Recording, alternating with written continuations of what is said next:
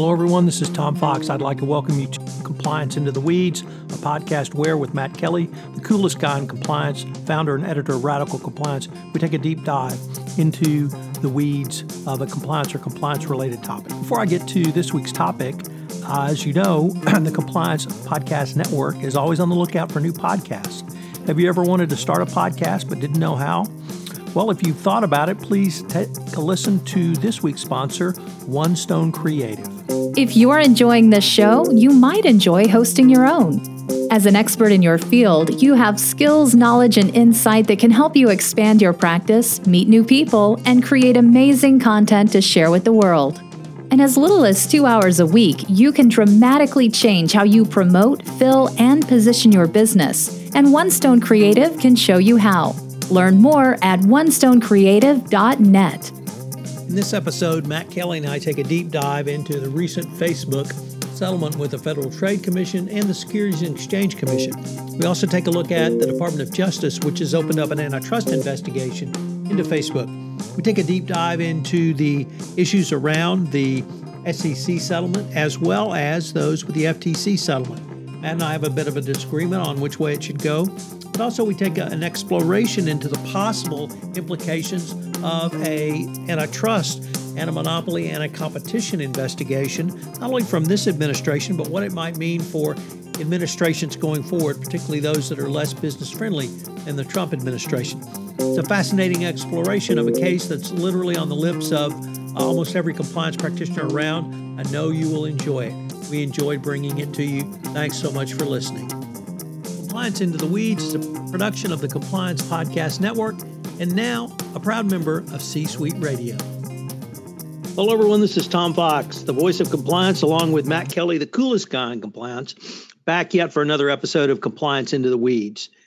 Today, we are going to take up the recent Facebook FTC settlement of $5 billion plus with a lovely pile-on from the Securities and Exchange Commission for a paltry $100 million.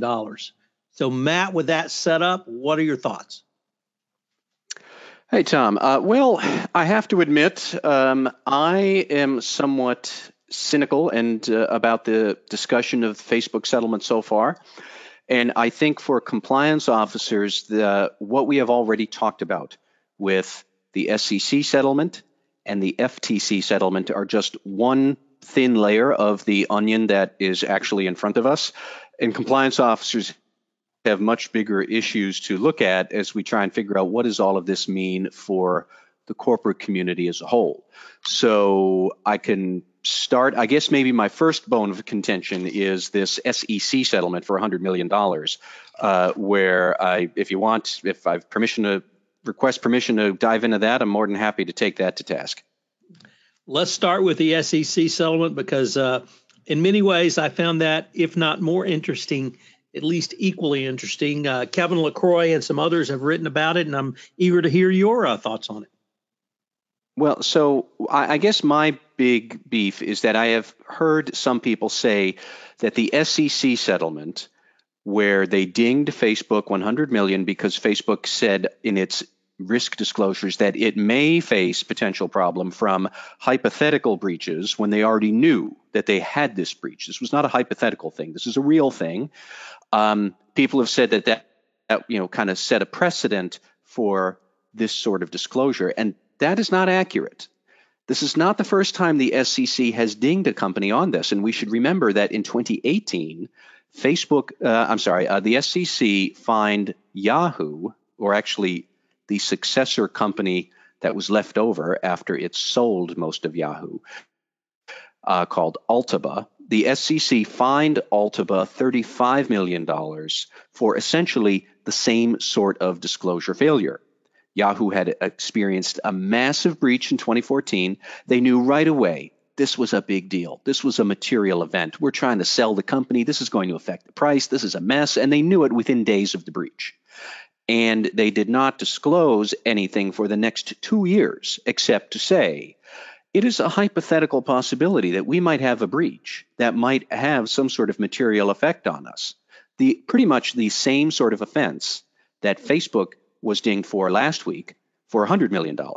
Now, what sticks in my mind is that the SEC had fined Yahoo $35 million when it had only roughly $5.1 billion in annual revenue. Now, Facebook is roughly 11 times larger than Yahoo was, and Facebook has only 3 times the fine. So there is a disconnect there, or at least, these fines are not in proportion to the size of the business. So if my first beef is trying to figure out, well, what does that mean, if anything? Because in my opinion, the decline in Facebook stock when that news about its Cambridge Analytica breach, like that was much bigger and more severe than anything that Yahoo had experienced, because Yahoo's already known as kind of a mess. And when Yahoo ultimately disclosed its breach and had to renegotiate its purchase price, it was like a 7% discount. Facebook suffered a much larger wipeout of its market cap. It's regained it all back, but it was a much more material effect to investors when Facebook had its news. And you could argue, substantively, what Facebook did with Cambridge Analytica was far more damaging to the world at large than Yahoo exposing a bunch of people's email passwords. So why do we have this disconnect between a $35 million fine one year and 12 months later, a $100 million fine for a much larger company that had much bigger misconduct with a much bigger effect? And I don't know. And I'm also a little bit confused as to, if we want to hold executives personally responsible for misconduct, and we don't want to impose large fines upon a company because that only harms the shareholders, which is what Jay Clayton, the SEC chairman, he likes to say that often, then why a corporate fine against Facebook, and why not some sort of personal fine against Mark Zuckerberg? It's not like he couldn't afford $100 million. So I've got a lot of questions there about what is the logic to this enforcement action versus a very similar enforcement action we saw, like, I think about 12, 15 months ago. And they're considerably different outcomes for essentially the same sort of misconduct. So that's a big thing I have with the SEC. So I guess your lack of clarity or opaqueness into the SEC fine really is something that I see with the FTC fine. But I think you're spot on in terms of I read Yahoo extensively. I read Facebook as well, and I really have no idea how they derived at that figure. Yes, and I'm willing to bet there are other companies out there that are in a similar predicament as Yahoo and Facebook and many others who have somehow experienced a breach and maybe haven't disclosed it yet, and you know who you are. But if we are looking for consistency and clarity, we don't have it yet from these two enforcement actions. That is my first bone of contention. Now, I have a bigger bone of contention with the FTC settlement, if you want to dive into that. You bet. So I thought all this did was punish Facebook for its prior misdeeds and make Facebook promise to be more careful in the future. But the FTC settlement did not actually change anything that Facebook is allowed to do. And I loved one tweet from a guy named Alex Stamos, who is Facebook's former head of IT security, who resigned over this Cambridge Analytica Russia collusion Facebook data mess. He wanted much more disclosure, and Facebook's lawyers said no, and so he left. Now, he put out a tweet on the day of that FTC settlement that said, and this is a quote, Facebook paid the FTC $5 billion for a letter that says, you never again have to create mechanisms that could facilitate competition. And he's right. And a $5 billion fine, if that's what you get in return, is pretty much a bargain for a company the size of Facebook. And I get everybody who is saying that, okay, yes, but this settlement makes the price of privacy compliance go up. And I saw that several times. The price of privacy compliance just went up. While that is true, if your ability to make even larger gobs of money remains unchecked, which is exactly what this FTC settlement allows Facebook to do, then who cares? Because if the price of privacy compliance is going up, but your ability to pay it off is going up even faster, I don't know that that's really much of a deterrent for future misconduct. It's more like it's just the cost of business going up, and that is very, similar to the cynical complaint people say about FCPA compliance. And now the FTC has reestablished that precedent for privacy compliance. I mean, because really, what's the consequence if Facebook screws it up in 2020 or 2021? They pay another $5 billion or another $10 billion. Okay, big deal. They can afford it. And it's not like they're going to do less that would make the penalty or the sting of noncompliance a bigger threat. If you really wanted to prevent future misconduct, which I thought was what regulation is supposed to be aiming for, then you need to curb Facebook's ability to make gobs of money. And that's not what the FTC settlement has done. And that brings us to my third big thing, which is the Justice Department's antitrust probe of online platforms generally, which they announced, I think, 2 days before the FTC settlement. And Facebook right away said, oh, yeah, we're under investigation for antitrust by the Justice Department, too. Now, that's different, and that has a lot of potentially big implications. But before I get into that, like, that's my knockdown on the FTC settlement. It's a $5 billion slap on the wrist. And for Facebook, like, that slap stings, but it's not going to cut off their arm because they can afford it.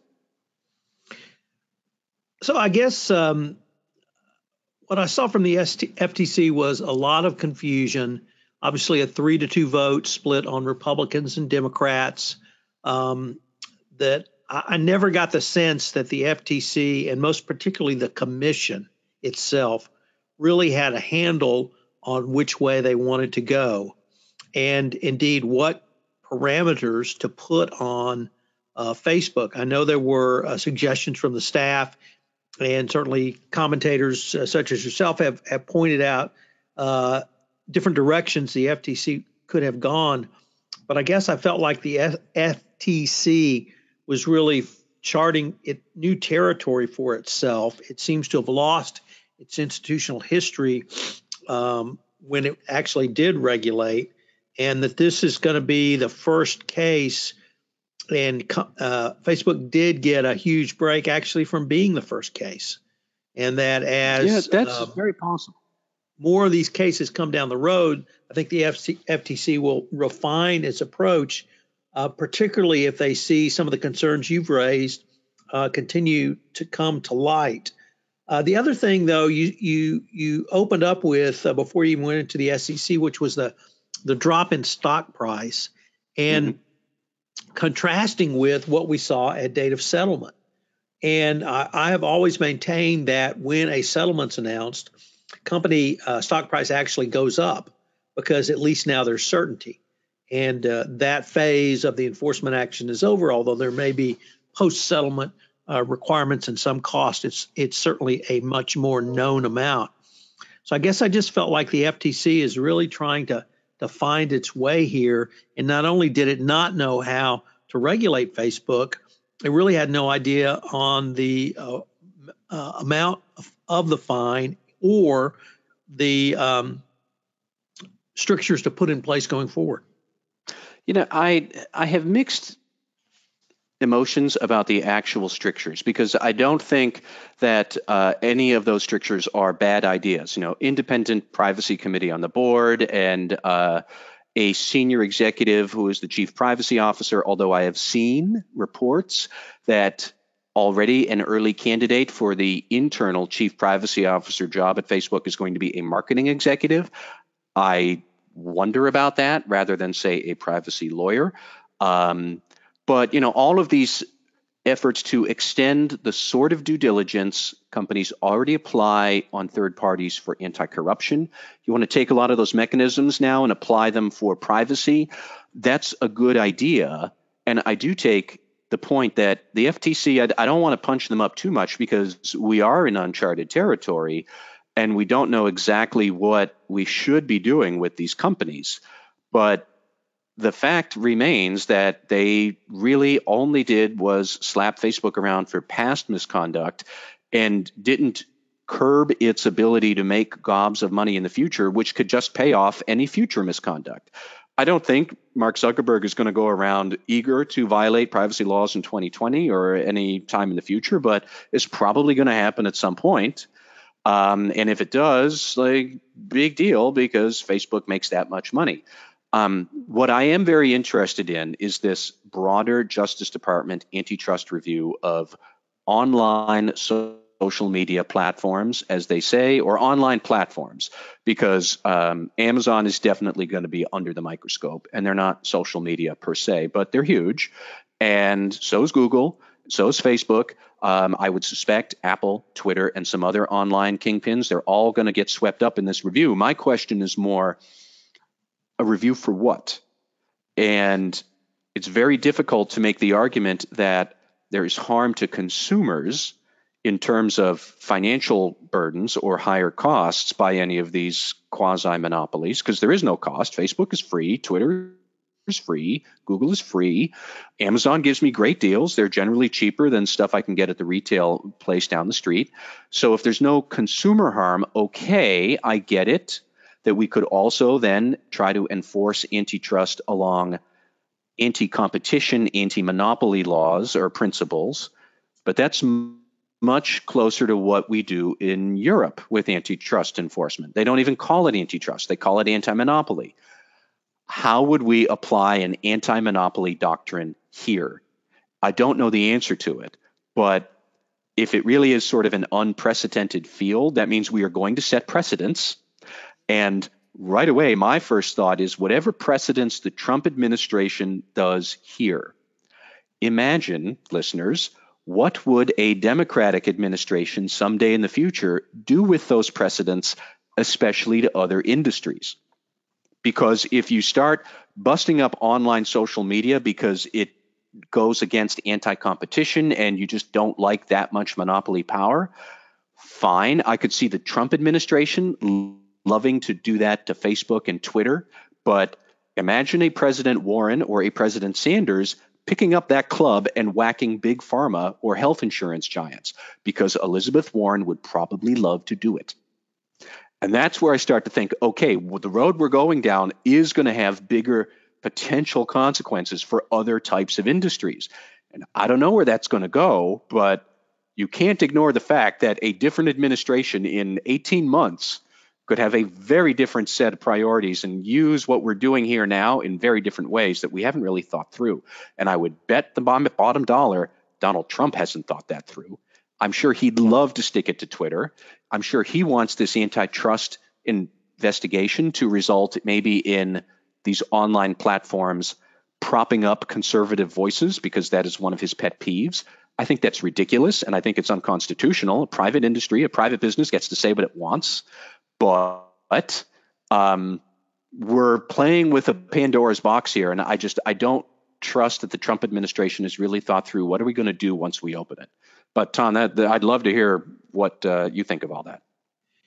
So I guess one on the anti-competition, anti-monopoly front, I am not as concerned, perhaps as you are, because certainly we can go back to an example before both of us, Standard Oil, but even in our lifetimes, we had the breakup of AT&T and we had Microsoft. So I'm sympathetic to an argument that incorporates some of the concepts that perhaps are a little more prevalent in Europe around dominant players, showing some nuance to protect smaller companies.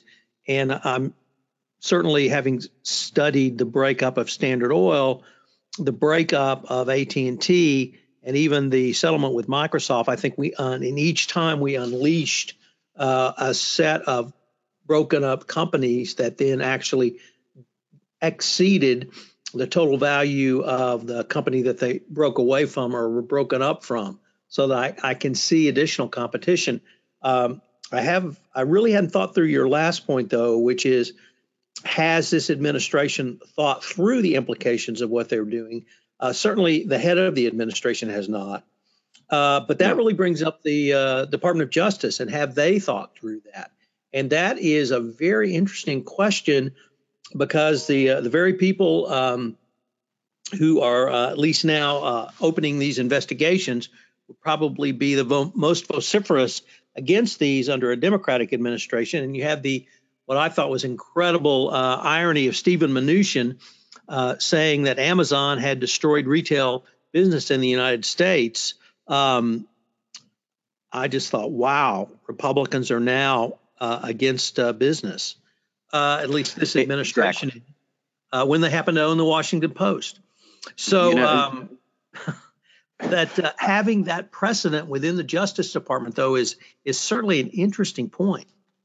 I would say that the head of antitrust at the Justice Department right now, Mahan Delrahim, I think he is good and thoughtful, and he has put out policy statements in the recent past where he laid out all three cases that you mentioned, Tom, with Standard Oil, AT&T, and Microsoft, where he said, we have precedent to bust up a monopoly just because it's too big.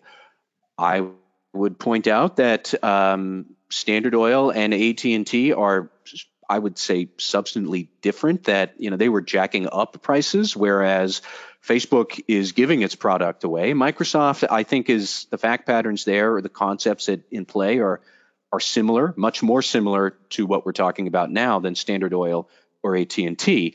But I mean, still, this is tricky, and I don't know what the right answer is. I suspect Delrahim doesn't. I suspect antitrust law professors could have a field day over what are the monopoly practices you want to bust up when there isn't really evident financial harm to a consumer because there's no price for the product. But I do think that, would Donald Trump use an investigation like this to get political favoritism for his key constituencies? Absolutely, he would do that. He would hold this over Facebook and Twitter until they agree to prop up conservative voices in the blogosphere. Yeah, he would want that. Would Attorney General Bill Barr go along with it because he is a sycophant who sucks up to everything Donald Trump wants? Yes, I think that's true. I think that we have seen that in other investigations the Justice Department is doing, that Bill Barr is basically just a defense lawyer for President Trump. Would he then also try and do it with this antitrust investigation? I wouldn't put it past either of those two. I don't know what Delrahim would do. I'm also open to the idea that this is a legitimate issue, and we don't know what the answers are.